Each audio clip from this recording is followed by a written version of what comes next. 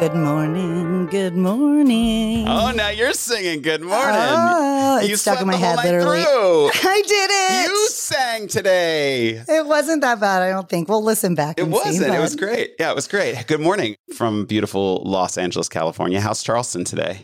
Charleston is, it's still oppressively humid, but I will say the temperature has decreased in that I think everybody is a little bit in a better mood. And I will update everybody that all of the things that have been breaking have not been totally fixed yet, but we are on the right direction. Every air conditioner repairman in Charleston is probably busier than a one-arm paper hanger. Oh my God. They need to just also realize they're making a lot of money and they should shh about it. But slowly the hood is back up at the restaurant. Like life is good. So that goes to a lot of the podcasts that everybody's about to embark on, because you got to appreciate the little things in life. And I'm extremely just grateful that some of this is coming back together. Sometimes it rains and it's poor. When it rains, it pours. When it rains, it pours. Did you just have a stroke? Oh my God. I did. I had a very small stroke. That's fine. But what have you been up to? Well, so, we had Dr. Jennifer Armstrong on the podcast last week from the Real Housewives of Orange County. And since she started sharing our stuff, I've been booking guests for the podcast, and it's just been sort of flooding in. So it's really exciting. Our social media is starting to take off. Oh, speaking of social media, y'all, if you're listening, can you please, Laura, what should we tell them today? Oh, okay. Well, so essentially, I don't think a lot of people realize this, but when you go to listen on Spotify, on iTunes, all of that, it would mean the world to us if you would just hit that little follow or the subscribe button, because that way it automatically downloads. It's kind of like radio. You're not getting the exact data back. So that's really the only way we know that we're doing a good job. So please go find the subscribe button. Yes, they're on our actual page, not per episode. There will be like on iTunes, you will see follow or subscribe, and same for Spotify, same for Amazon Music, whatever you use. There is an option to follow, subscribe, but also if you could like and follow our Instagram and Facebook and soon to be much more updated TikTok. Because guys, sorry, we're a little bit old. We're trying to figure this out. We're trying. I just beg of you, because that's how we know that y'all like what's going on. And the more you share it, the more you tell your friends and family, the more we can get our message out there, which is really just tell people. Absolutely. Absolutely. And I think this podcast, I know that this podcast today is going to help a lot of people that are going through it, maybe experiencing some grief, some loss, and that it's an ongoing, you don't ever get over it. You just get through it. And we have a wonderful guest today. Oh, we do. My new best friend. Yes. We're going to welcome to the program Sara King. And I'm going to tell them a little bit about her. What you think? Please do. Yeah, okay. Please do that. Born and raised on the East Coast, daughter to the hilarious Greg, wild woman Carol, and older sister to two equally goofy brothers, Sara found her way to the City of Angels by a fortunate stroke of serendipity less than a year before that small interruption commonly known as COVID-19. She spent the previous 10 glorious and sometimes smelly years earning her badge as a true New Yorker, where she lived out her childhood dream of performing on the Great White Way. There, she was grateful to have opportunities to make her Broadway debut, originate a role in another Broadway show, book multiple TV appearances, participate in exciting developmental workshops, and build a beautiful network of mentors and chosen family. She has toured extensively throughout the United States on multiple Broadway shows, one of which she might have stripped down naked every night. Bonus points if you can guess the show, everybody. And has had the pleasure of bringing new works to the United Kingdom, touring throughout England and performing in the Edinburgh Fringe Festival. Since her arrival in Los Angeles, she has not only scooped up an Ovation Award for Best Actress in a Musical, but has fully built a life full of friendships, lots of hiking and yoga, hours perfecting recipes in her kitchen, and paying way too much for car insurance. Please welcome to the program, Sara King. All right, good morning. Welcome, Sara King. Thank you. So happy to be here on this lovely morning. So nice to have you. How are you doing today?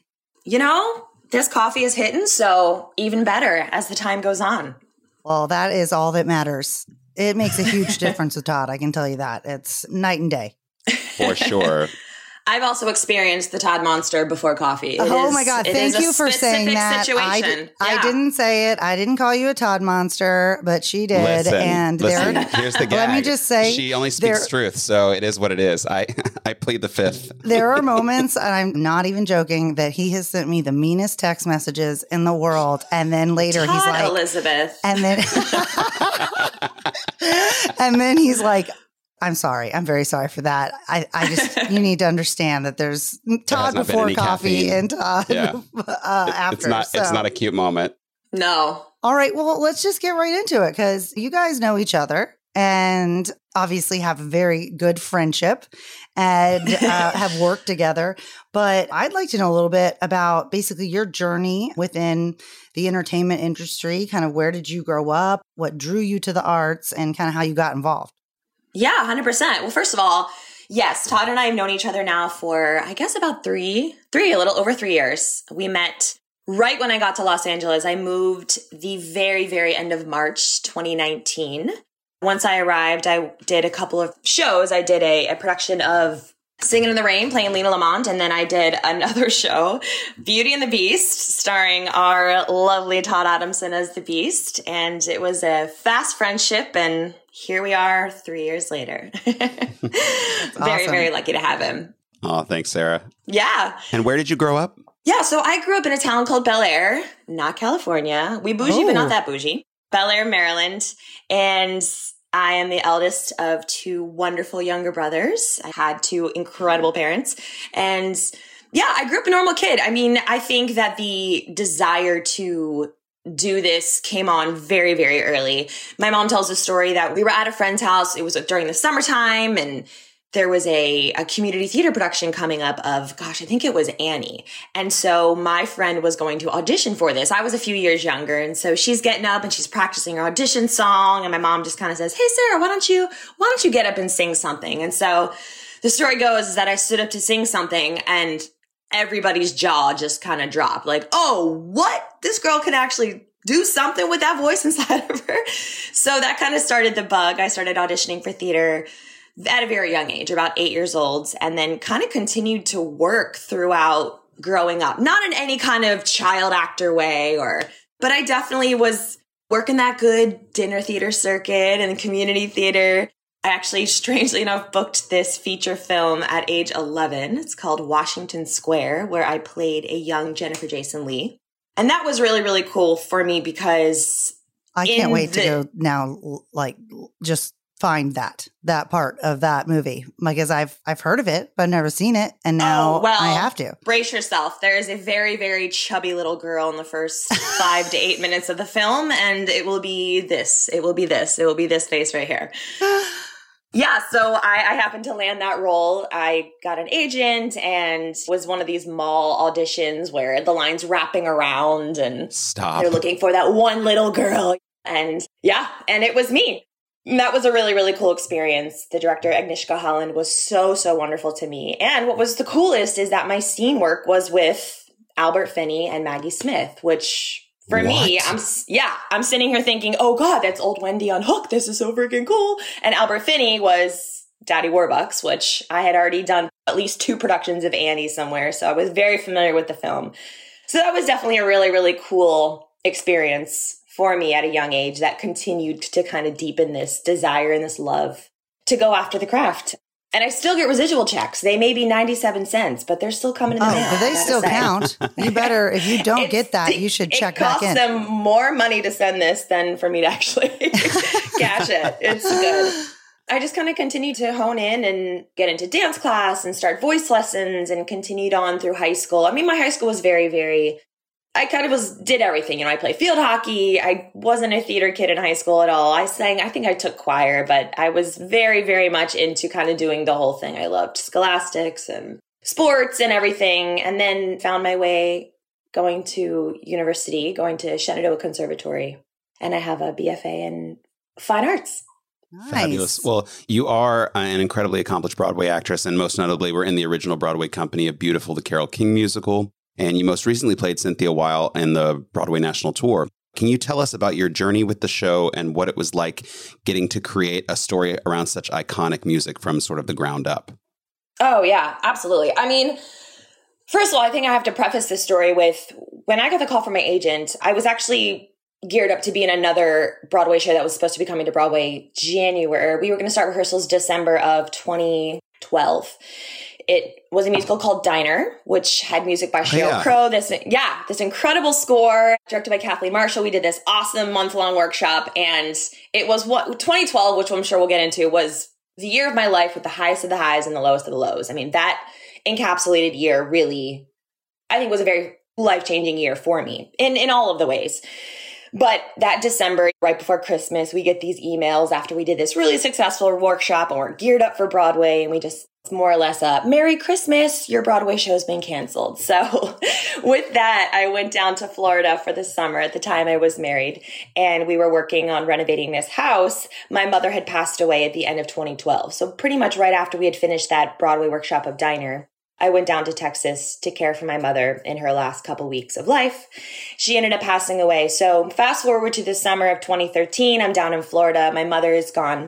And I get this call from my agent saying, hey, there's this Carole King musical they're going to do. It's going to go right to Broadway. It's fast track. And I'm sitting here thinking, okay, well, what about this fast track thing that just happened, right? Yeah. But somewhere in my heart, it was almost a sign. My mom was so in love with Carole King. I grew up listening to the Tapestry album. The Tapestry album was an album for her that absolutely changed her life, much like it did the baby boomer generation. It just is such an incredible album. And I just really felt, even at the time when I didn't have work and I knew the flight was going to cost $1,000 just to get up to New York and back, I just felt called to do so. And through that faith and hopping on the plane and doing my initial final callback, before I even landed back in Florida, I had another final callback. So I flew back up the next week and put my boot in it and booked that show. And it was honestly such an incredible journey. It's the one and only time I've been able to originate a role, to be with the show from the ground up. I had not done any previous workshops of the show, but a few people who came along the ride had. And it's really fascinating to put together a show that's based on real people, and not even real people that are in the ground. I mean, these are alive, living, well people who had thoughts and opinions. And Cynthia Weil specifically, and Barry Mann, they were very, very, very present in the creating of this story. I know that the songs from the Mann Weil catalog shifted quite a few times. They just felt really strongly about how their music was going to be represented, as they should. I mean, they're just incredible songwriters. And funny enough, Carole King was actually not involved in the process at all. No.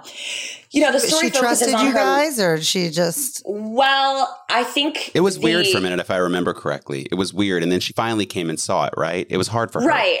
Yes. I mean, I think the story of Beautiful begins at age 16 as a young girl in Brooklyn, and her journey venturing to Times Square, selling her first song, meeting her late husband, Jerry Goffin, and becoming this songwriting team. It would write these hits that would shape a generation. I mean, truly, there's The Locomotion, Will You Still Love Me Tomorrow? I mean, they wrote for these incredible groups, the Drifters, the Shirelles, the Crystals.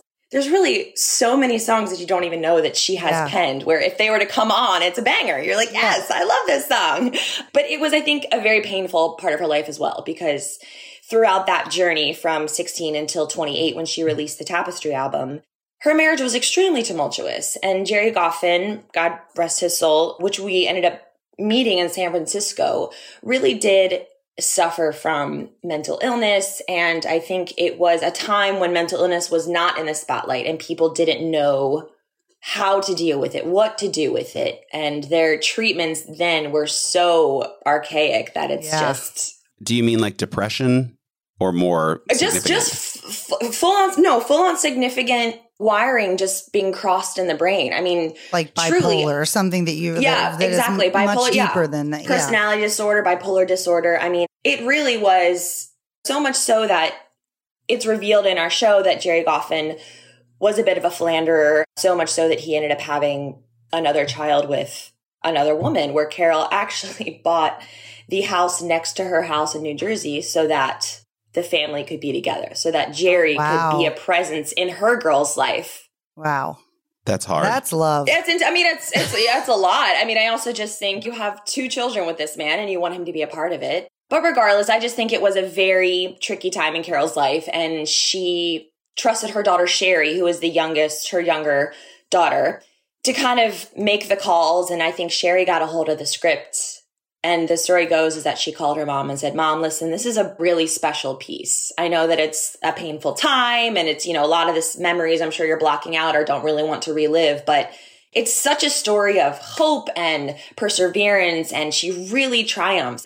She still gets divorced. She still has hardships. Jerry Goffin would be the first of 4 marriages that Carole King would have. So it's not that her pain ended. Yeah, it's not that her pain ended there. It's just, it was such a significant part of her life and growing and shaping. And of course, entering the age of 28 where everyone goes into their Saturn return. So, and what about Cynthia? Did she have a tumultuous journey with them? No, I mean, the 4 of them really were best friends. They actually were best friends. There was always this healthy competition, which I think the show Beautiful really highlights and focuses around, this playful but serious. Oftentimes our director would say to us, remember, you don't know that these are going to be the hits. You don't know that these are going to be the songs that shape a generation. So you're going into this day like, you got to get the job. You got to pay your bills. You got to do your life. So even though they were friends, best friends, there still was this healthy competition that kept them riled up. And Cynthia and Barry, very much, they're not as much of a household name, which is wild because if you actually go and look at their catalog, they are the 80s pop power love ballad writing duet of all time, in my opinion. I mean, You've Lost That Love and Feeling they wrote, and the Righteous Brothers made it famous.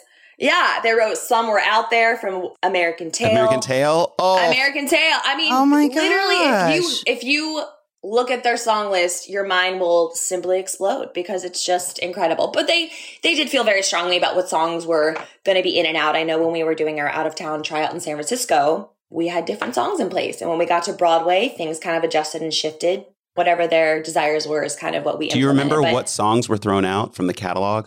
My brain isn't that great. I know that there was a really wonderful, I'm just like, well, it's 2013. It's been a while.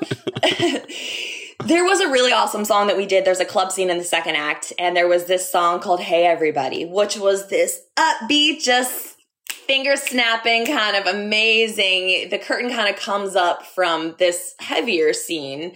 And we go into this club scene. It's just this explosion of wild, raucous dancing, which I thought was really cool in San Francisco. And then when we got to Broadway, Cynthia really wanted, there's a song called Uptown, which she felt very strongly she wanted to be in the play. So Uptown became the new song. So it became more of a loungy kind of transition, more of a, I'm going to sing a song for you moment instead of a club scene. When you're doing Broadway out-of-town tryouts, everything shifts. You come into the dressing room and there's new papers on your station every single day. And once we got to New York, we previewed for 60 performances, which is the maximum amount that our union will allow a show to preview for. So it was 2 straight months of coming into the dressing room. You don't know what the changes are going to be, and you don't rehearse for it. They just plop the papers down and say, and now in the show this evening, go for it. That new line or that new scene or this new blocking change. Wow. Well, I think Todd knows way more of what that actually means than I do. So I'll well, it means like you've been rehearsing a show. It's the same way for, I don't know, a few weeks. And then all of a sudden you start to go on autopilot in the sense that you know your lines, you know your intentions. And then all of a sudden they're like, here's a new intention. Here's new lines. And by the way, you got to memorize it right now and do it tonight. Okay. Right. Gotcha. So you're arriving at your show. You have an audience in 30 minutes and you just have new material on your station. And they just say, okay, that's in the show tonight. So on Broadway. Yeah. Yeah. Oh, yeah. In front of like a bunch of people who paid a lot of money for these tickets. Right. So no big deal. No big deal. Exactly. No big deal. Yeah. Refunds at the end if you hate it. And I guess what really resonated with me, though, with everything you kind of said, though, is that the Carole King story, in a way, really kind of reminds me of the premise of this show, of like the going through 100%. Going through it, and that it doesn't always ever necessarily end, but there's those certain moments that you overcome, that you deal with, and that perseverance in and of itself is a healing and wonderful thing. So I hope that she ultimately liked the show she did. And actually her first time seeing it, which is caught on camera, it's on YouTube floating around somewhere. I'll find it. She attended a performance in disguise, actually. We as the cast members had no idea. I think the producers were the only ones who knew. I don't think our stage managers knew. And after the show, right before bows, they say, everyone, we're going to do this Broadway Cares Equity Fights AIDS. The Broadway community collects twice a year for this really incredible organization that helps a multitude of things, which we can talk about or not. But anyway, we were in our Broadway Cares Equity Fights AIDS speech at the end of the show. Thank you so much for coming. This is why we're collecting money. You'll see actors with red buckets out. And then all of a sudden, we're in the middle of this speech. Jared Spector, who was our original Barryman, is sitting there, and across the stage literally walks 5'0" Carole King. And all of us, we had never met her. We've been doing her story now for a long time, knowing that she wasn't going to come see the show. So for all of us, it was such a shock, but such an amazing... What a moment. Just such an incredible moment. We ended up auctioning off her singing You've Got a Friend for $30,000 that night, which was incredible. That's amazing. But yeah, she confided in us. Well, not confided, but when she came backstage afterwards, of course, we're all just mouth open and dangling on the floor. We were just so excited to meet her finally. And she literally showed up to the Stephen Sondheim Theater in full disguise. I'm talking a different color wig, a hat, glasses, the whole thing. I mean, she's so recognizable. That blonde, fuzzy, curly hair, you really can't miss it. She's so adorable. And just one of the most generous, open spirits. And I think the subject of this podcast, she really did take her pain and her trauma and her obstacles and turn it into something so incredibly beautiful. Not to play on words of the show. I mean, that song in and of itself is a stunning song. It's the beginning lyrics are just such a, it's just an incredible, her stories are wonderful, but she really did take all of that, all of the pain with her husband, just being in the business and trying to make it. And she turned it into something so remarkable. And her move out to LA, she actually moved out to LA and had a place in Laurel Canyon, which I happened to live when I first moved out to LA. I lived right off of Laurel Canyon. So it felt like a very moment for me. Yeah, it's a full circle moment. It really is a full circle moment. But that move was powered and fueled by needing to get out. To get out, take her daughters, get them somewhere, build a new life for themselves, try to move through her own grief. And at that age, she was 27. Yeah. She had been through so much life, 2 kids, a husband who had cheated multiple times, a divorce. I mean, bless her heart. And then she happens to crank out one of the most successful records of all time in that period. It's so inspiring. And she's just a ball of love. I mean, it's wonderful. She's a cool cat for sure. That's awesome. And I think we have found a pattern. We've interviewed a lot of people in the arts overall, Broadway, actors, singers of all kinds. And it seems like that there is a really good outlet and also a little bit of an escape in that way, that it helps you to kind of overcome those things by having that outlet that a lot of other people don't really have. So that being said, I wanted to kind of shift a little bit to less of Carole King's trauma and kind of talk about, like, when you hear the word trauma, what does that mean to you? And what do you feel like the hardest obstacles that you've had to overcome in your life thus far? Oh, Lord, how long is this podcast? No, I'm kidding. As long as you need it to be. No, I think trauma for me is, I think everyone has their own perspective on the levels of trauma. You really can't put a qualifier on, well, my trauma is bigger than yours, so it's more important or it's more prevalent. I think everyone experiences trauma in different ways. For me personally, I would associate my biggest trauma. It was really all very much focused in my 20s. I lost my dad at 18. He passed of a pulmonary embolism, literally kind of middle of the night, dropped dead, roll out of bed. And it was the whole nightmare scene of my mom screaming and my brothers and I running downstairs. And my dad was a big dude. He was 6'4". I mean, pushing 280. This man was just a presence, just a big, goofy, hilarious, wonderful, loving man. And my 15-year-old brother is doing CPR on him and I'm on the phone with 911. It just was that movie scene that you see that you don't think people are actually, like that. People don't actually go through that. And the paramedics arrive, and my dad worked in the healthcare system. So we moved down. So this was actually down in Houston, Texas. So we moved between my junior and senior year of high school, which that could be considered trauma for someone else, where you grow up in one town and you have all these friends and you're in one school. And then all of a sudden, right before senior year and the summer before senior year, they say, okay, we're going to move you halfway across the country where they don't have the sports that you play. It's a whole different beast. I went from going to a private Catholic school to a public school, of going from 200 people per class to 1,000 people per class. And when I said, hey, is there field hockey here? They said, what? A what hockey? What is said thing? A what? Yeah. So anyway, so that was down in Houston, and just the way that the scene continued to play out that night, getting my dad to the hospital, me driving as an 18-year-old behind the ambulance and getting there, and the whole doctor coming out and saying we did everything we could. I mean, how many movies have we seen where the doctor comes out and says that, and the mother, the wife, or it's a meltdown? And I think it was really, really more so than that exact moment. I think just watching my mother go through that pain, and we all were completely obliterated. My father was such an incredible bright light and the leader of our family, but also just my parents were best friends. I mean, they were partners for 25 years. I have no doubt that if he was still on this earth, they would be blissfully running around somewhere with a child-free house. They really had such an incredible relationship, and they raised my brothers and I think really admirably, and we just had such a close, tight-knit family. So to see her have the rug pulled out from under her, I mean, all these years of being with this person, building a life with this person, raising 3 kids with this person. And my parents were really a yin and yang energy. My mom, all heart, super wild. I mean, so much fun. Everybody who met her just fell in love with her. She was the favorite at work, singing through the halls. She was just an incredible, incredible woman. So their yin and yang really was something to be jealous of. That is what I've sought for my life and my relationships after watching them and having them as an example. But yeah, just really watching my mom kind of work through that, and she lost a bunch of weight and just her whole life being flipped upside down. And it was interesting actually for my brothers and I to watch her kind of reemerge as her own individual, because when you couple up with someone, especially for that amount of time, there's certain parts of yourself that get compromised, and not in a bad way. It's just when 2 energies come together, you kind of find the way that y'all fit and how your dynamic works within your home and outside of your home.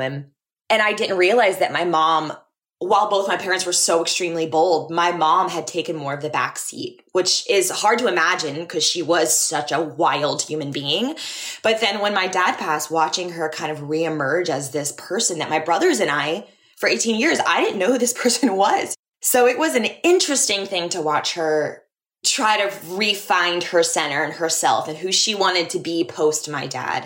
And then just following up on that, I went off to college, back to college for my sophomore year, just 2 weeks after my dad's funeral. I offered to stay for a year. My mom said, no, your dad would not want that. So I went back to Shenandoah and continued to pursue my career or my degree. And then my 20s just continued to be peppered with these losses. 2 years, maybe not even 2 years, maybe just 1 year after my dad passed, his mother ended up passing away, and she was living near where I went to college. So I was really there for the last breaths and moments. So it was her and then my mom.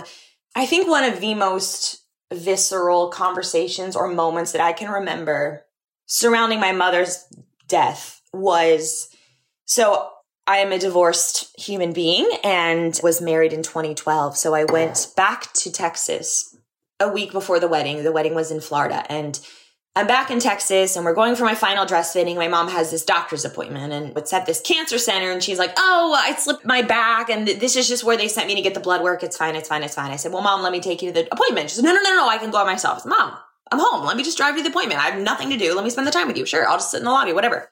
Once again, it felt like another kind of scene from a movie where I'm in the lobby and she goes and gets this testing done, and the doctor comes out and says, I'm looking for Carol Rizicka's person. And I go and I'm sitting there, and I'll never forget the look on my mother's face when I get back to this patient room, and the look, I don't even know if I can describe it appropriately. It was just this look of terror. I'm sorry. Please don't listen to this. It's all going to be okay. All in one look. And in that moment, it all clicked for me that, oh, we're at one of the top cancer centers in the US. Here we are. She has this look on her face. The doctor came and got me, and it was a diagnosis for a cancer called multiple myeloma, which is a cancer of the bone plasma.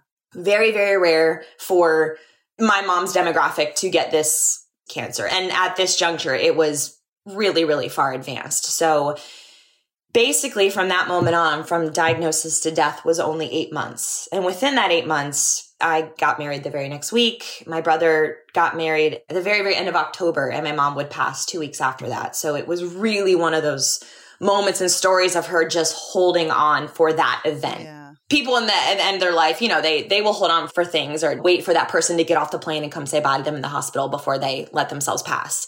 And even that wave in and of itself, I mean, just from the diagnosis, and then she would go into remission maybe, and then chemo, and I was flying back and forth and spending time with her, and we went wig shopping and shaved her head. And if I wasn't an actor, I would have shaved my head with her. And yeah, after I completed that workshop of Diner, it was a really odd sequence of events. It was my brother's wedding in Austin, and then I had to come back and do this workshop that I'd been working so hard on, and then a best friend's wedding, and I flew right to Texas kind of indefinitely because I just knew that I wasn't going to make it back to New York before she ended up passing on. By the time we had gotten to my brother's wedding, she was very weak and in a wheelchair. The photos of her at my wedding versus the photos of her at my brother's wedding, which were only 7 months apart, were just remarkably different. So yeah. And then it continues. It's like, then her mother passed away, and then my stepfather. It just continued to be this long, seemingly endless parade of funerals. And my brothers and I, you have to find some humor in the situation at some point because Lord knows humor saves us all. But we kind of started joking about having a funeral home punch card because it just felt like it's unending. It's never going to stop. When is this going to stop? You recently just closed. Our condolences to you, by the way, for all of that. I'm so sorry for all of your losses. Exactly. And you just recently closed your mother's estate with your siblings. So after, what has it been like? How long has it been? 10 years. So after a decade since her passing, would you say that the trauma of the loss is more current now than other years when you were on Broadway? And would you say now that you just recently, or do you think it's just I think the further you get away from a traumatic event, I think time does its thing, right? Even if you're not actively trying to heal, time absolutely plays its huge part. And I think living in New York City and being busy and working on Broadway, I mean, that schedule in and of itself is so intense. I mean, we don't work a lot of hours necessarily, but we're working every single day. We get one day off. So I stay busy. And just to go to the grocery store in New York is an event. I mean, you got to get out of your apartment and weed through the people and get to the store. So I stayed very, very busy. And I definitely think that was part of my coping mechanism. Closing my mom's estate after a decade. And believe me, we still have more to go regarding her. She remarried after my dad, about 5 years after my dad passed away, which obviously was incredible. And my brothers and I were super supportive. We just wanted her to be happy. And she was young, just God, in her young 40s when my dad passed. So she had so much life ahead of her. So go girl, get married. And unfortunately, Harry passed in 2016. Once again, another freak kind of accident and death and burial that my brothers and I dealt with and put together. And unfortunately, his estate will still take a little bit longer, but just the breath out of getting to close that chapter. The last part of her estate to go was the house that my dad and her purchased in Texas when they moved us from Maryland down. And so it was just wild to see the house kind of get repainted and freshened up for the sale. And then to finally have it be off of our hands, it's the hugest relief because I think when you don't, it's just something that's it's just always there. It's just always hanging over your head and you're just trying to clear the energy and get it out of here. I want to move on. Of course. Well, yeah. Yeah, it felt like closure. It really did. Well, I hate to interrupt, but I've talked about this on the podcast before where during COVID, I experienced 4 losses in my family in 1 year. And I'm so sorry. Thank you. But just like with your scenario, it's almost one of those things you get to a point where you're just like, I remember my mom calling me to tell me that my grandfather had passed. And this was only months after my grandmother had passed from Alzheimer's. And we still don't really know what he died of. I mean, he died in his sleep, which I guess we can all agree is probably the best way to go. But it was almost like he died of a broken heart. But she called me and told me, and it was like, my response wasn't even to cry. It was just like, are you effing kidding me?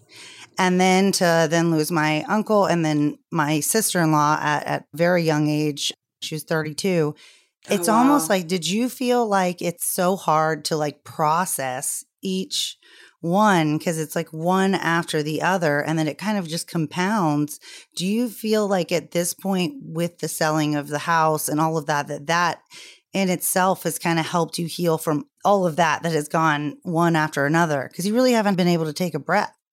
No. And I think, first of all, my condolences for you and your family. That's wild in such a short amount of, 4 losses in a year is astounding, and no one should have to experience, not a single person should have to experience that. I'm so sorry for your loss. Yeah, I would say that it's this strange kind of silent, energetic thing. It's interesting when you say when they compound like that, how do you process, or do you process? And the answer is, I still don't know that I've processed it. When you stay so busy, and I did and have and continue to do so, I can't sit still. I'm always going on hikes or doing yoga, which is wonderful for healing as well, to kind of connect with nature. I think that's kind of been my greatest solace, is just getting out into nature and moving my body. But when you stay busy, it's not that you're trying to forget, it's just easily pushed to the back. And I think in these moments of stillness, especially with the pandemic, and everyone who was an actor, worked in entertainment or hospitality, our industries really came to a screeching halt. And so we had nothing but time, which is slightly terrifying. Like, okay, where are my thoughts going to go this time? But you get to a point where it's kind of like, okay, we'll put another shrimp on the Barbie. Here we go. I think that as time continues on, I will still continue to process and mourn, because I even just saw a therapist with my wonderful boyfriend last year. And it was my first session in with her, and we were both in there together. And I don't think I was talking about my parents. And one of the first things this incredible therapist said to me was, oh yeah, your trauma it's right here. It's so on the surface. You think it's hidden and buried and you've moved through it, but it's on you. It's like the color of your shirt. It's that obvious to a trained person, but also I can tell you, I didn't look at you and think, oh my gosh, this woman is full of trauma. But there is, I think that there is kind of a common thread that I've noticed, that people that have been through a lot, and I consider myself the same way. It is like, keep yourself busy.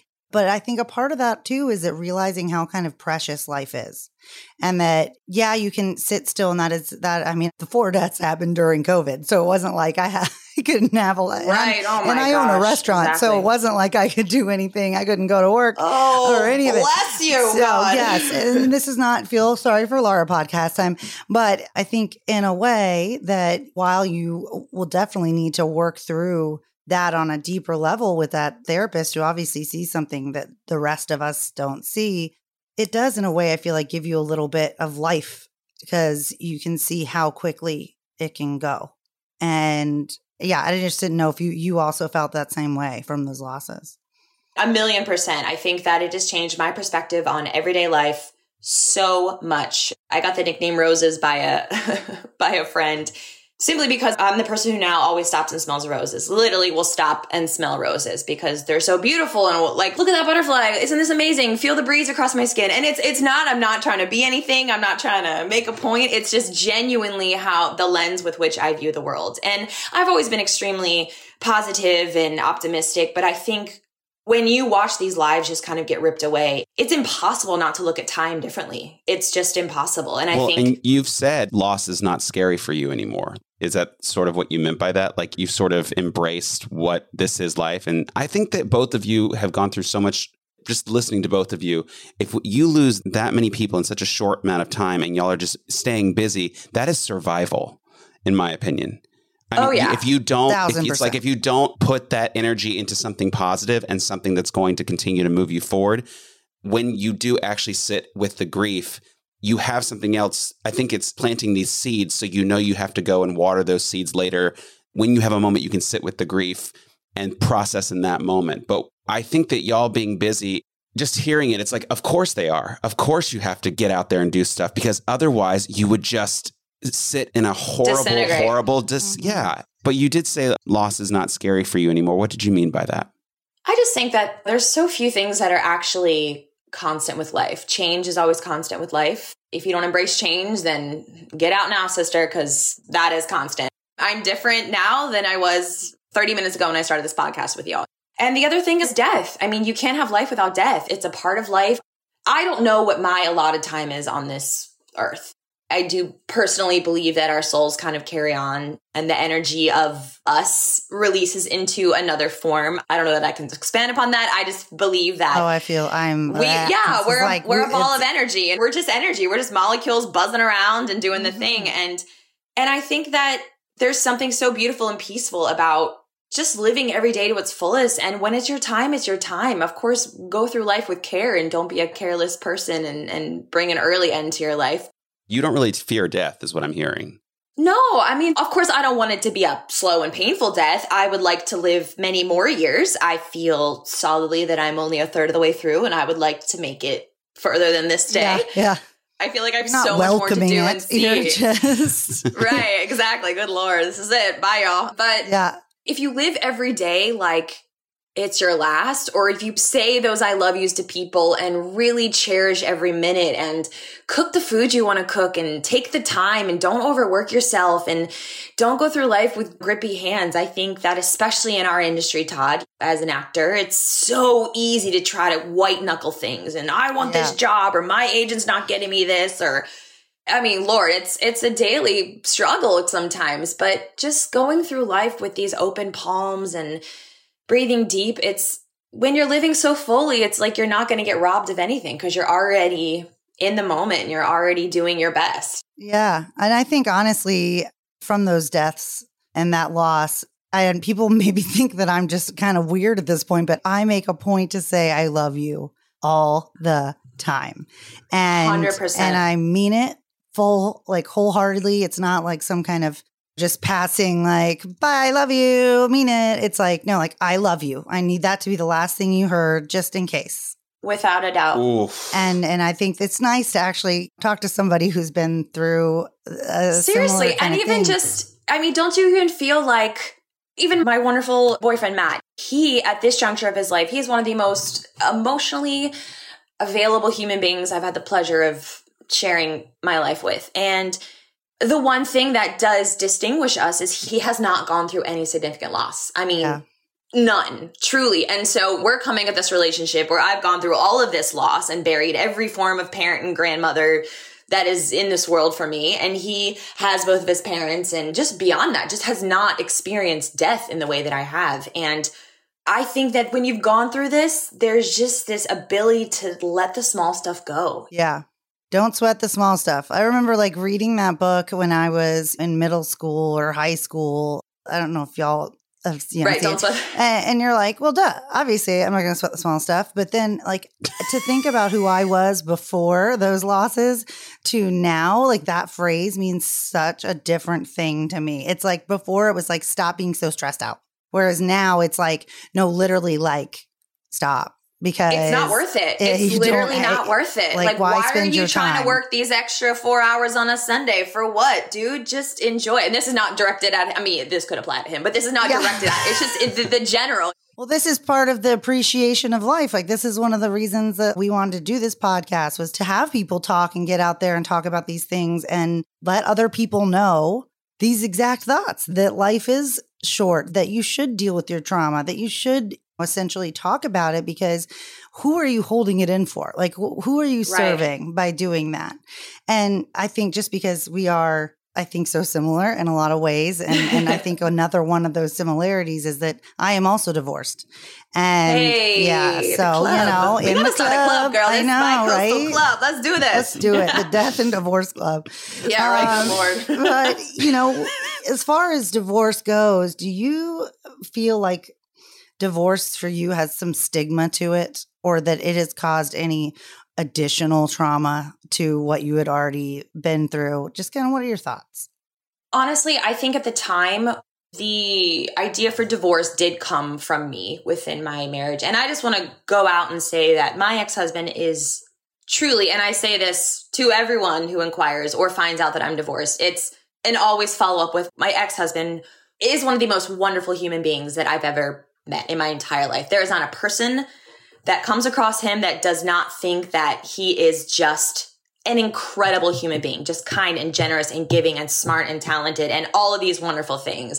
I mean, the reasoning for my divorce doesn't really necessarily matter or play in, but I mean, it was a moment in my life that was handled with so much love and care. I mean, just for a timeline, we got separated February of 2015 and we didn't actually sign divorce papers until August of 2017. It was such a long, and it wasn't because there was anything nasty going on. It was just, we were two human beings and young in our 20s, in our mid 20s. We were just two human beings who did love each other so much, but I was this young person that was just embarking on my New York City journey, and I hadn't been on Broadway and I hadn't gone after my dreams. And he was a boy from Florida that wanted the house and the kids in the yard, and our visions of life just did not align. And no matter how much you love somebody, if you're going separate ways, there's no amount of love in the world that can really get that together. Someone's going to have to give up something massive. And I think even before we got married, strangely enough, I kind of had this talk with him literally only a month. And I said, hey, listen, I hadn't even moved to Manhattan yet. I said, I'm going to New York City. I'm going to be on Broadway. I'm going to be an actor. This is not a phase of my life. This is who I am. This is what I'm doing. I feel so passionate about that. And I recognize that you have other goals and you want children and you feel a different way. And if my journey, if what I'm going after is not the thing that aligns with you, we should just release each other now, because you deserve to live out your dreams. You deserve to have that child. I was 26 years old. I wasn't ready to have a kid, have a kid. I had a whole life that I had to build. And so it was more or less a bird and a fish can fall in love, but where would they live? So. Oh my gosh. What a powerful statement. But it's true. And I think at a certain point, you just have to kind of know that people come in your life and they come and go and you learn from them. And I learned so much from this human being. And I think at the beginning when I went to bring the word divorce to the table the first time, obviously just the pain and the fear that comes along with it. It's impossible not to. I don't come from a family of divorce, so I never really saw it. My parents were very, very happily married. And I think at that time in my life, it did feel like there was a stigma around it. But I do have to say, all this time has passed. And at this age, in my 30-somethings, it doesn't feel that way. It feels very commonplace, and not in a way that's like, oh yeah, everybody's divorced. It's more or less just, and maybe that's just the people that I surround myself with. It's an understanding of, great, you're clearly an intelligent person. This was a decision that was made to serve your life, or maybe to serve the other person's life. And kudos to you for continuing to live fully and boldly. And that is just an event that has helped put a little more armor on your body and teach you something. I mean, I learned so much throughout that process of caring for another person through a situation and heartbreak and trying to rebuild. And I never thought of it that way, putting armor on your body, that put armor. I've never thought of it that way. Yeah. I think with everything, I mean, you must feel this way, Laura. It's like that year that you lost all those people, it's this strange, you just kind of feel like you start to wear a bulletproof vest. Like nothing will really shock you or make you. Your skin gets thicker, and not in a shut out everybody kind of way, not in a put yourself in a box and not let anybody in. If anything, it's just, it teaches you the hardship that exists in the world and the things that you think only exist in movies and think that will never happen to you. And same with divorce. I never thought I would get divorced. And It was a very transformative experience for me, but it did teach me so much that it's something that you really can only experience by experiencing it. Like you can't 100%. Tell anybody how it's going to be. And you just, this resiliency that you build up. And then the fear isn't there as much. I feel like it's like lots of people that haven't been through things like that, they're always afraid that this will happen. And you'd think it would be the other way around, that you've been through so much loss, you're afraid you're going to lose every person around you. No, you're just like that. This is a fact of life. This happens.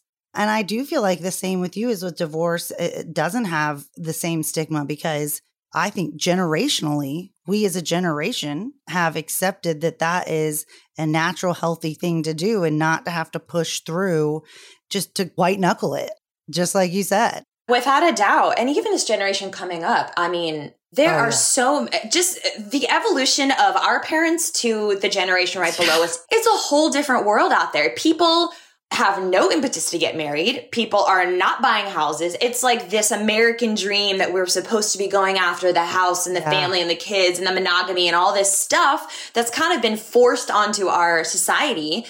This new generation's like, fuck that. Wait, for what? For what? Why? If I don't feel inclined to do this, if I don't want to have a kid, if I want to live in an apartment for the rest of my life, if I want to travel and be a plant mom or a dog dad, then I'm going to do that. There's a very unapologetic attitude that's coming up, which I actually admire. Oh, yeah. I think there's other things. There's part of my millennial person that's like, I know. Well, I think they learned a little bit. I think they learned from like not only our generation, but the generation before us that we grew up with parents that divorce was such a big deal and everything was such a big deal, and that you still need to go to college. You still need to do all, there's this step-by-step process. And then they saw us do it and be like, why do we do all that? Like, I mean, and so they're like, okay, we've seen this pattern. Now we're going to go in this progressive and different way. And I totally agree. I think it's extremely admirable. I'm excited for the generation that's coming up right now.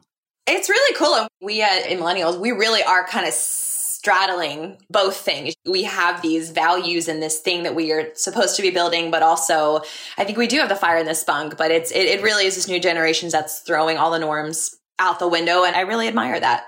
Sarah, I want to shift gears for a second. I've got a 3-parter question for you. Ooh, a 3-parter. Okay. Yeah. One, do you think that your past trauma shows up in your current relationship? What triggers you in an argument? And does your boyfriend understand your triggers? And do you understand his? And is it an ongoing conversation? Woo! I had so many answers as it was coming out of your mouth. Yes. Okay. Okay. Start with the first one. Yeah. The first one was, do you think your past trauma shows up in your current relationship? What triggers you in an argument? And 100%. Does your boyfriend understand your triggers? Honestly, it's impossible for it not to. I think if it didn't show up, you would be a cement block, which I am not. I'm a very not emotional. I'm just a very emphatic person. But yeah, I do think my trauma shows up. I think that one of the greatest examples that I give when I explain this to people is we moved in together just over a year ago. We got this beautiful house that we have loved creating together and turning it into a home. It's been really, really wonderful. Although we moved in and less than 3 months later, I was out on the road for 8 months with beautiful. So SOS. But I'm back now and it's really lovely to be back at home. But one of our first fights after moving into this house was the fact that there was a garage full of furniture in the back, full of my furniture. The pieces that fit are here and the pieces of his that fit are in this house, and everything else kind of went into the back garage. And all the furniture of his that did not fit in this home, he's like, let's sell it. Let's get out of here. Let's sell it. Let's use the money to get something new or whatever. And I'm the one that's having a meltdown over, well, that's my mattress. And if it goes, then what does it mean for me? Which Todd is actually sleeping on that mattress. You're welcome. It's a very comfy amazing. Casper. You're welcome. You're like, I slept on this once. Okay. Truly, just like had it for less than a year, but you're welcome. Thank you. Yeah, but I think that this trauma, this loss, this type of loss has created this warrior feeling. And I think, Laura, you probably share in this, that there's this uber independence that has come along with all of this loss, especially being a woman in my industry, fighting for roles. I mean, you have to have thick skin, to live in New York, period. You have to want to be in New York City. And I was there for 10 years. You have to want to be in New York City. It's a survival place in and of itself. Our career is all about survival and sloughing off the nose and continuing forward and believing in yourself. And I think this uber independence also came along with attachment to certain things. I've created this safe space. This is my backup. If I have my bed and my furniture and a dresser and my coffee table, then I can go anywhere and it doesn't matter what happens. If I need to get out of a situation, I can just go and be on my own and I'll be okay. I think that it has been challenging because I have done so much of it on my own. And not in a bad way. It's just I haven't had a mother to consult. I haven't had a father to consult. My marriage ended in essentially 2015. And of course, I've dated people, but it's been I've been in this really interesting pattern of getting to a place in a relationship where I kind of say, you know what? You're great. This is what you want. I kind of want this thing over here. And we should just go be great, maybe separately. And I get to a certain point and it just feels like instead of sitting and digging in and sitting in the mud together and working it out, I just bounce because it's easier. It feels easier to just start anew and keep going. And honestly, in this relationship, this is the first time in my life where he holds me accountable. He wants to get in the dirt with me. He wants to work this stuff out. It's been so easy. And I've been the one, admittedly, that's always said, you know what are we doing here? Maybe I should just insert whatever comment over here. And it's him bringing me back to earth saying, it's not about you leaving or us ending. It's about just getting on the same page in this moment and working through our triggers and our trauma. And truly, the independence thing, I think, is my biggest trigger. And he knows that. And that is something we have identified, which is really, really lovely. If I feel like I don't have the freedom, which he never would, he would never say, you can't go here, see this person, or, I do very much what I want, but it's with a consideration of him. He is a huge part of my life. He is the other half of this partnership. And where I've been so used to in other relationships saying, I'm doing this, or I'm going to go take this flight and go visit this person, or be with my family, or I'm taking this job. It's very much a conversation now in our household, which sounds like such a simple thing, but it's been a huge game changer for me as a person to engage in conversation about my life and some of my choices in regards to a partner. It almost sounds like you guys are the yin and the yang that your parents had. I was just about to say that. We're on the same page, but it does seem like that's, it's like you found your person that, as much as I do feel like the thicker skin, the armor and all of that is helpful in some ways, sometimes you need somebody who has not been through all that to remind you that not everything is about, like, yes, you can YOLO it all you want, but we got to be practical about some things and we got to talk through some things, and you can't just run away from your problems. I think you get to know your partner best in the uncomfortable, like in the uncomfortable conversations. Without a doubt. And we have for sure had some hard, uncomfortable conversations of me just kind of looking at my own patterns and breaking my own patterns inside of this relationship, which I didn't necessarily think could be possible. It feels like everyone puts the emphasis of healing on your own and go to therapy and do all this stuff. But there's something so incredible, and should be in a mature adult relationship. You should be able to heal inside of something and allow each other the space to grow and evolve continuously as your own person, but also as a unit. Well, it sounds like you guys are holding each other's hand through your growth. It's not like you're not growing on your own anymore. You have somebody there to put his arm around you or hold your hand through it. Which is really wonderful, because I think I do default to, I got it. I'm good. I got it. I'm good on my own. And Laura, I know that you feel the same way. I just literally just sitting here talking oh my God. Y'all are very similar. Who knew? But yeah, I know, right? Girl, you got to get over here to LA. Let's go for coffee. I'm coming out. This is just getting ridiculous. I know. And I think that a part of it too is that each of y'all's different experiences, he may not have gone through all this trauma, but he still has life experience. He has his own trauma. It's just not the same type of trauma. You know, he has a lot of stuff with his parents that I wouldn't wish upon my worst enemy. You know what I mean? He has his own stuff. It's just a different kind of. But you guys can kind of walk each other through those different scenarios in life because you have different experiences and you both have experiences, as opposed to when you were in your early 20s and making decisions then, like you didn't know who you were yet and you didn't have enough to almost even bond over, if that makes any sense. 100%. And I think even just the whole scenario of meeting my ex-husband and getting married, he, once again, incredible human being, was a beautiful, stable, loving person who wanted to be in my life and take care of me in a way. And I met him less than 5 years after my dad passed away. So it completely makes sense why being in that relationship was the right thing for me at the time, to have that stability and to have that person. When I had lost my dad at that age and being as close as I was with my father, it was a positive male energy in my life that was a caretaker and loved me. So it really, really does check out. But yes, I have learned so much inside of this relationship, so much about myself, so much about my coping, so much about my patterns. And Matt is so open and ready to talk and never raises he has not raised his voice to me once. As the person that I am, when I get excited or upset or whatever, the timbre of my voice just happens to get a little higher and I talk a little bit faster, and that's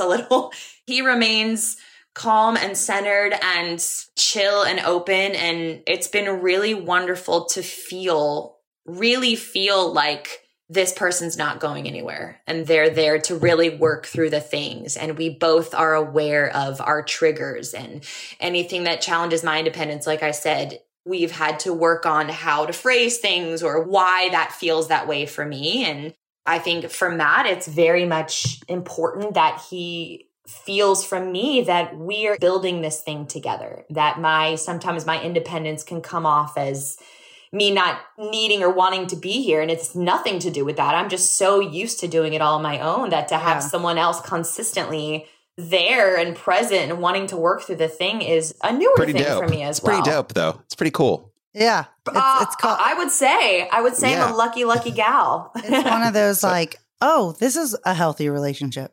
Oh, this is what everybody's been talking about. That's the gag, isn't it? Yeah. This is the healthy relationship. Oh, okay. Now I get it. I was just going to say one other thing. It's so funny, too, because I think part of my brain was initially thinking when you're in your young love and you're in your 20s and you're in these relationships, there's nothing to worry about. You don't have adult stuff really yet. Yeah. You're just kind of you think in you love. Do, but it you doesn't don't. really matter. Yeah. It just, you think people who fight are like, oh, well, they fight. We never fight. So we must be a perfect relationship or a perfect match. And I'll be damned if once you get into something that feels like you can have ongoing conversations and you can talk about the hard stuff. I follow this amazing Instagram account called Young Pueblo. I highly recommend. I love Young Pueblo. Stop. Oh my God. Just like, I mean, and exactly the day Todd that is you freaking out. I'm going to steal your friend, Todd. I'm sorry. Please do. Todd's just, Yeah, he'll be there. But it's just, he always writes the thing you need to hear. And it's so true. And he writes so much on mature relationships, on this space that is needed for those to thrive and flourish. And it's really, really true. Find someone who you can just navigate this with, because you're not meant to do it all on your own. And even though our trauma has made us feel like you got to just suck it up and move on and keep moving and do better and achieve more, you don't have to. And the right partner will come along and help you navigate those waters. And through that, you can help heal each other, which is, I think, what we're meant to do in life, is to be in these relationships and to nurture each other as human beings.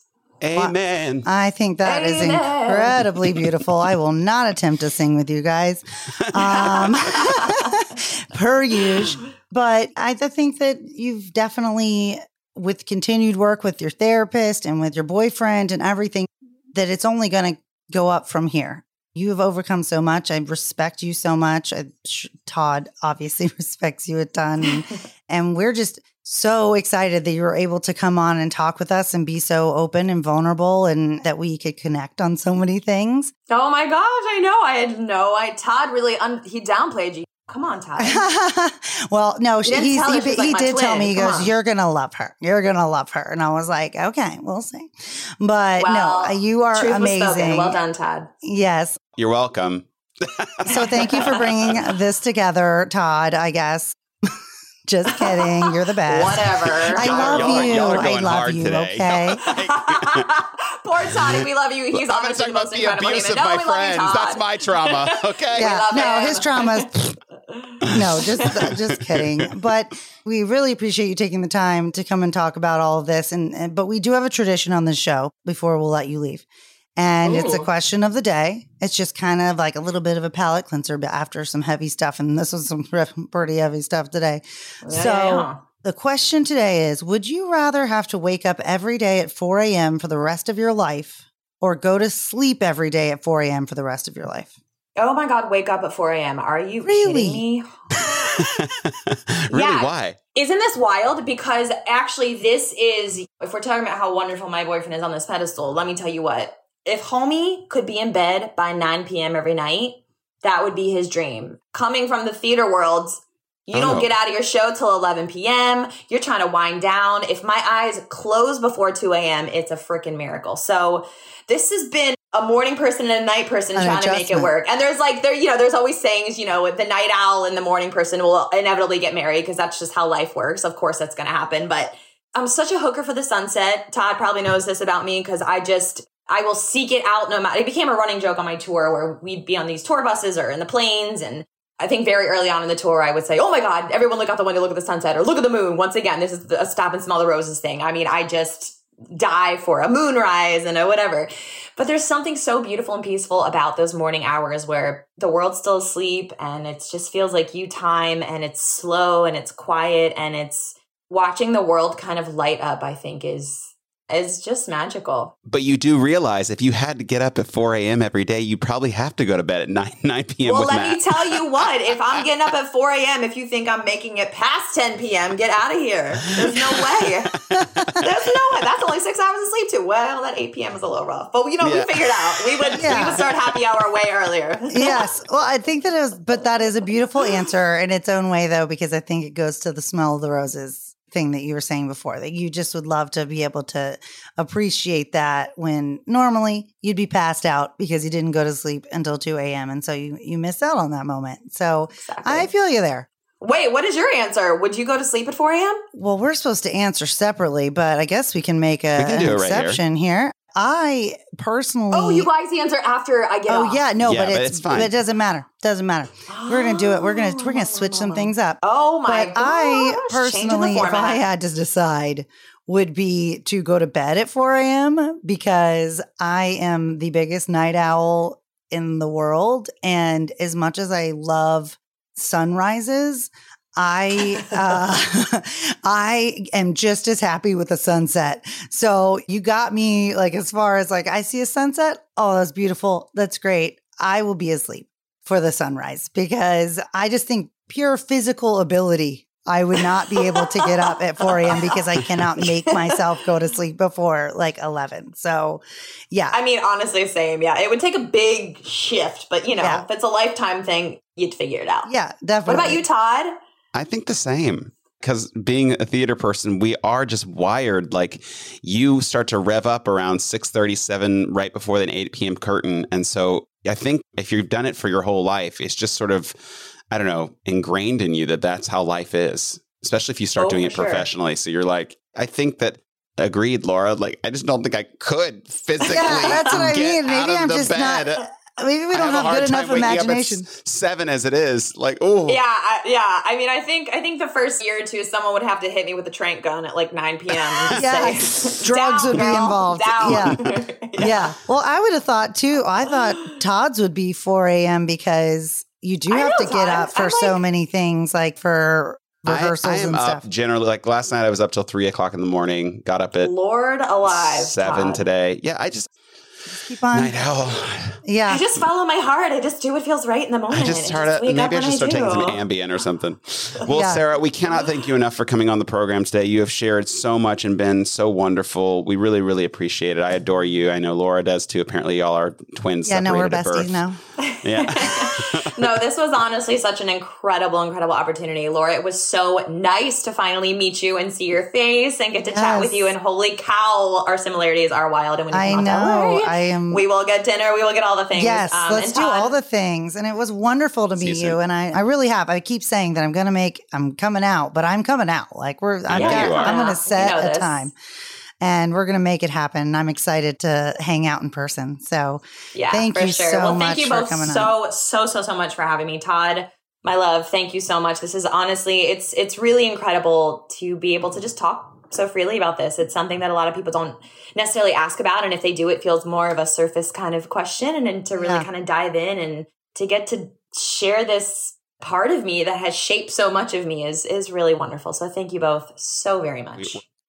Yes, it's our pleasure. But thank you. Have a wonderful rest of your afternoon. Thank you, y'all too. Soon. Okay, bye.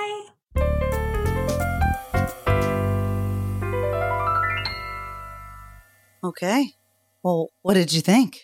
Well, I know her. She's such a dear friend of mine. So I was so impressed with her vulnerability today. I mean, she's like that in real life, but it was just so interesting to be with her in an interview setting as opposed to her and I just chatting with a glass of wine.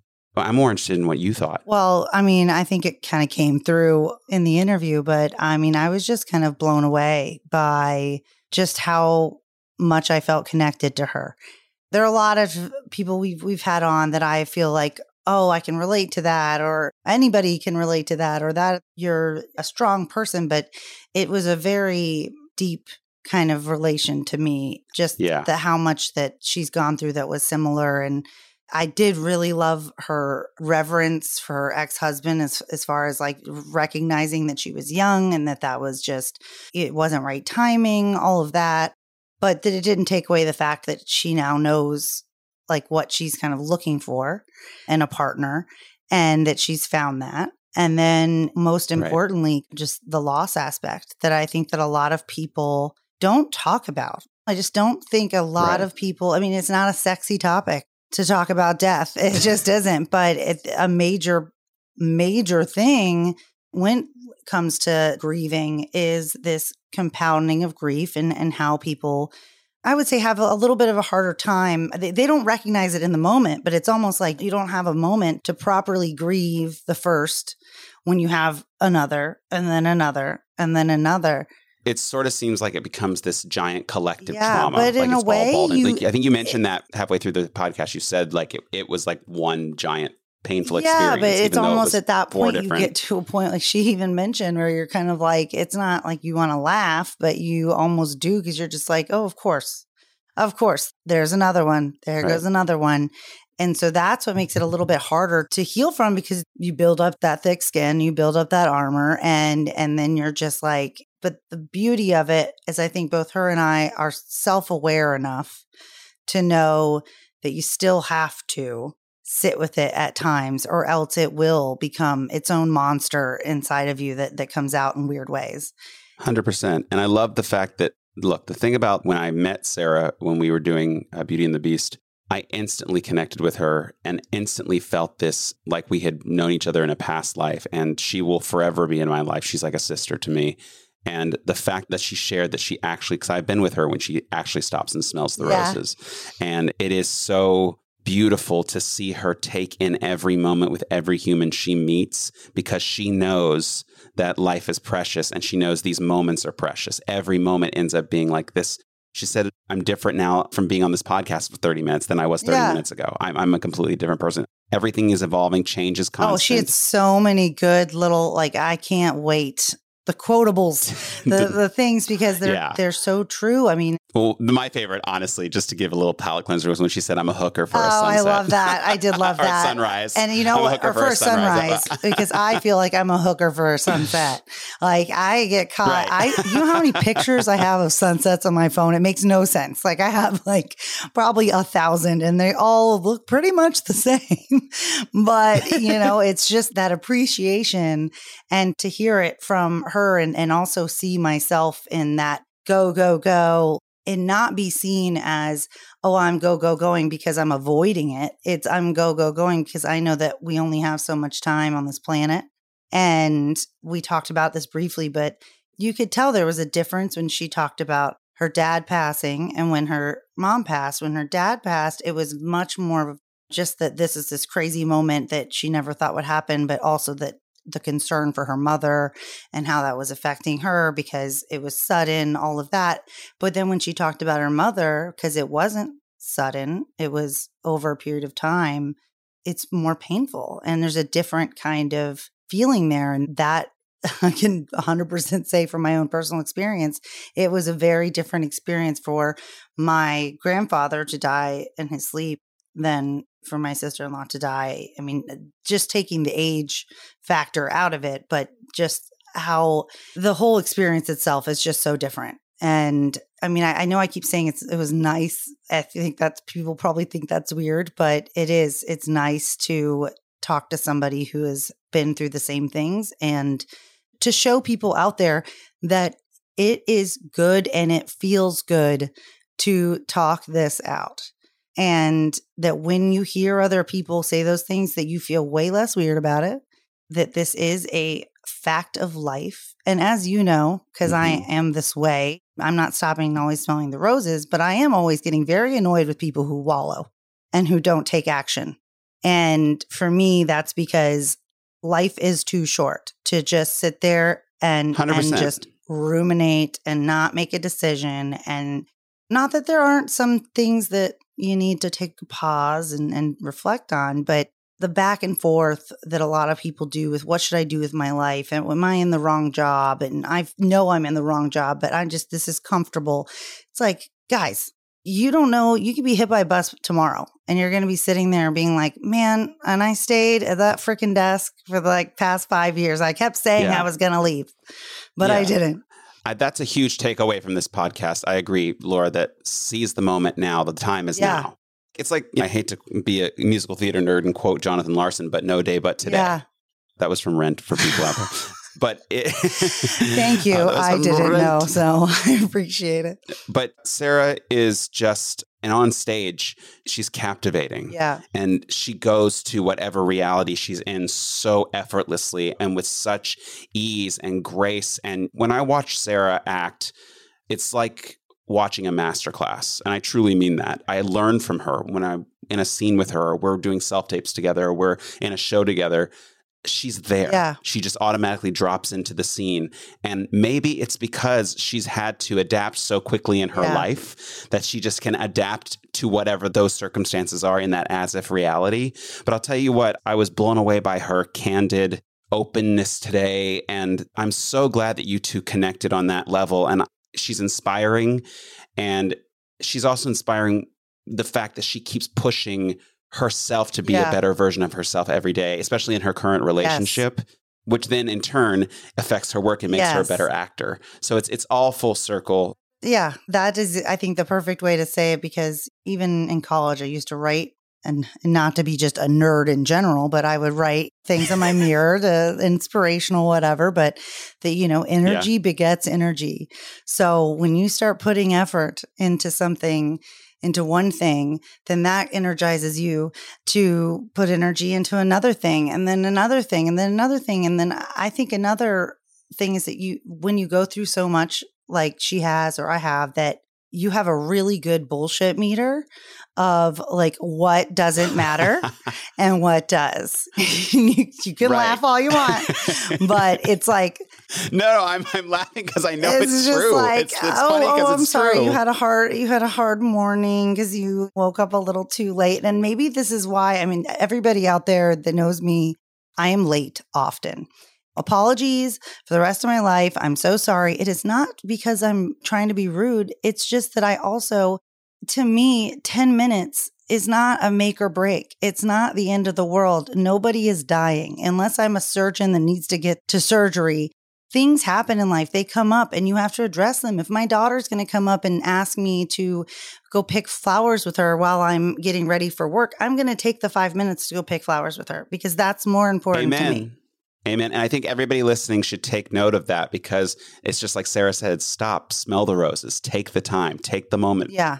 This was such a great podcast. It really was. I really hope everybody enjoys it as much as we did. I just think it was definitely way higher than any expectation that I had of not only because she was so open, but because I feel like I made a very good new friend. So thank you. I think you did too. You need to get out here to LA. I'll see you out there then. All right, y'all. All right. Later, guys. We'll talk to you next week. Bye.